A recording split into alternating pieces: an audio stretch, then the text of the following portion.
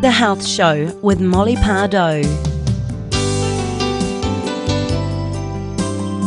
As I've mentioned before, and in my little bubble here, it's wonderful to see many folk and their families going out into the park, cycling past, walking, running, and generally just enjoying themselves, because that's what it's about.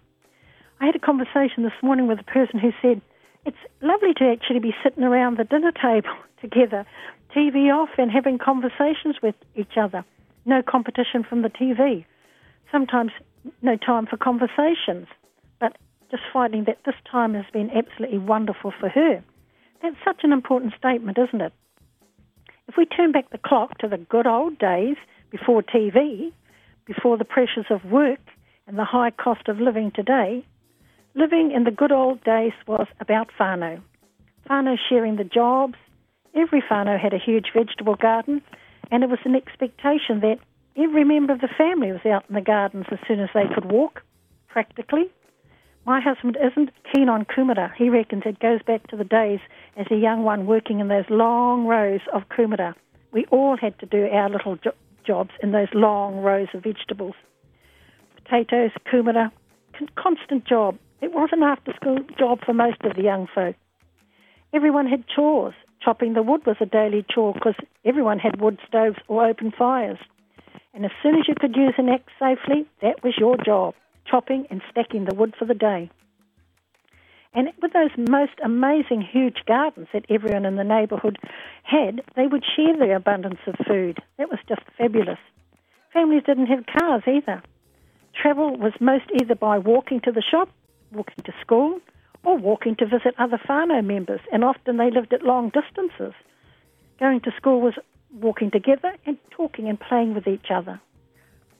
Everyone also had part in sharing the raising of babies. Everyone took their part, didn't they? From the time you could hold a little baby, you shared in bringing up that child. That was just so wonderful. All the chores around the house were shared as well, and that was how most of the younger generation grew up with the skills of being domesticated and good cooks. You see those guys at a marae, they're all fabulous cooks. Yes, and they had to share in the chores of doing the dishes at the end of the day as well. That's one of the positive things of this terrible virus. Families enjoying themselves. Lockdown is giving us time to take a look at ourselves and how we can balance our lives if we can make a real effort.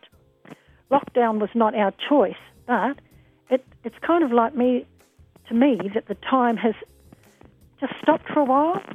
If we sort of think of the few weeks when there's been less traffic around and more people just in their little villages, in their little bubbles, it's fabulous, and it gives us a time to reflect on our values, what life is really about.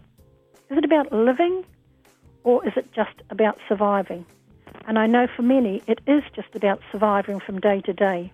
We see on our national scene that most of the homeless have been given shelters. That's a positive from this horrible virus. A roof over their head and the ability to have a warm bed, a nice warm shower, and the ordinary luxuries that we all take for granted. I remember many years ago being at a wānanga with the wonderful Auntie Henny Sunderland. And she was talking about their rich lives. Their lives were rich when they were growing up in their little villages. Not rich in the Pākehā sense of the word, which was all about wealth and money. She spoke about the richness of whānau, the richness of families living communally. They had their te reo from infancy, how rich they were in always having kai, simple kai. But kai was from hard-earned work that everyone did themselves in their gardens. Or many families had orchards as well. So there was vegetables and fruits of all kinds. And most families spent a lot of time gathering kai moana, fishing. And they would share their fish with the families that had meat. They would do a swap. Meat was a luxury in her time, growing up as a child. I always remember her wise words about being rich in their sense of values. Our descendants were certainly wise people, weren't they? And lockdown has given us a time that the world has almost stopped for a wee while, but it's given us the opportunity to again reflect on those values, on the values of our wise grandparents. And we are doing much of that stuff now. We've had 2 weeks of whānau time, of community sharing and caring. People phoning family members on a regular basis to check on everyone. Everyone ringing kaumata. Isn't that just magic? Of course, when lockdown is over, unfortunately for many folk, it will be back to work. For many folk, back to the mad world of reality that the bills have to be paid, the rent has to be paid, the food costs and all those bills. For many people, they have to do 2 or 3 jobs.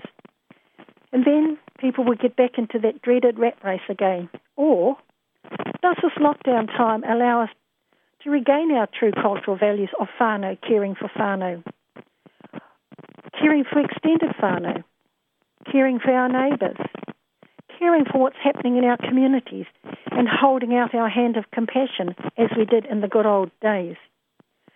Making this commitment, which we could extend beyond lockdown. Luckily, the value of whānau hasn't been lost in many of our communities, and they have extended whānau to help them raise the children, learn the values that have been handed down through the generations. It's wonderful to see. However, unfortunately, some have not had that luxury. But lockdown may just do that, giving us time to reflect on the importance of a balanced life where work commitments go hand in hand with balancing our family time together. We'd often hear our parents say, "Gosh, where have all the years gone?" And that's never a truer statement when you get older and look back. So now is the time to find something positive every day and hold on to that positive train of thought that brings a smile on your face. Enjoy your little children. They grow fast. Enjoy your family together. It's just such a valuable time. However, we're into week 3. There remains the challenge of staying focused on our bubbles and keeping our families and communities safe from the never-to-be-forgotten coronavirus. We are doing fabulously well in our communities, and we're doing fabulously well in New Zealand. The challenge is, of course, for those unfortunate to have lost their jobs. Kia kaha, these last few weeks would have been a real tough one for you. Fortunately, you can call MSD, don't forget, and get that support.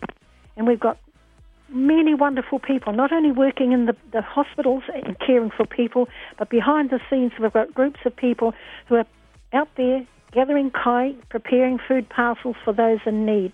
Absolutely fabulous. Thank you to all those wonderful caring people. Now, whānau, there's the pānui that at the War Memorial Theatre. If you or someone in your family has any respiratory illnesses and symptoms, including a cough, breathlessness, a sore throat or sniffles, fever, or loss of smell or taste, you can walk into the War Memorial Theatre between 1 and 3 p.m. If you have any concerns, you don't need a doctor. That's the War Memorial Theatre between 1 and 3. If you have any of those concerns, and you can get the swab that's necessary. Just before I finish, a couple of the emergency numbers that you need to remember. 111, of course. Remember to give your address and your street number clearly and the city that you live in. There's Lifeline, 0800 543 354. You can also call 1737 1737. Turanga Health, 06869 0457. There's a few numbers. Lifeline for families that are in need, 0800 543 354. If you're feeling so stressed and you just find you can't cope, there's the 24 line to call. Just keep well, whānau. Get out of your safe bubble and walk around the block. Remember the 2-metre rule, keeping your distance, and saving all those wonderful hugs and kisses for when lockdown is over. Enjoy your day at Te Whānau House Show. Kia ora. The Health Show, caring for your community.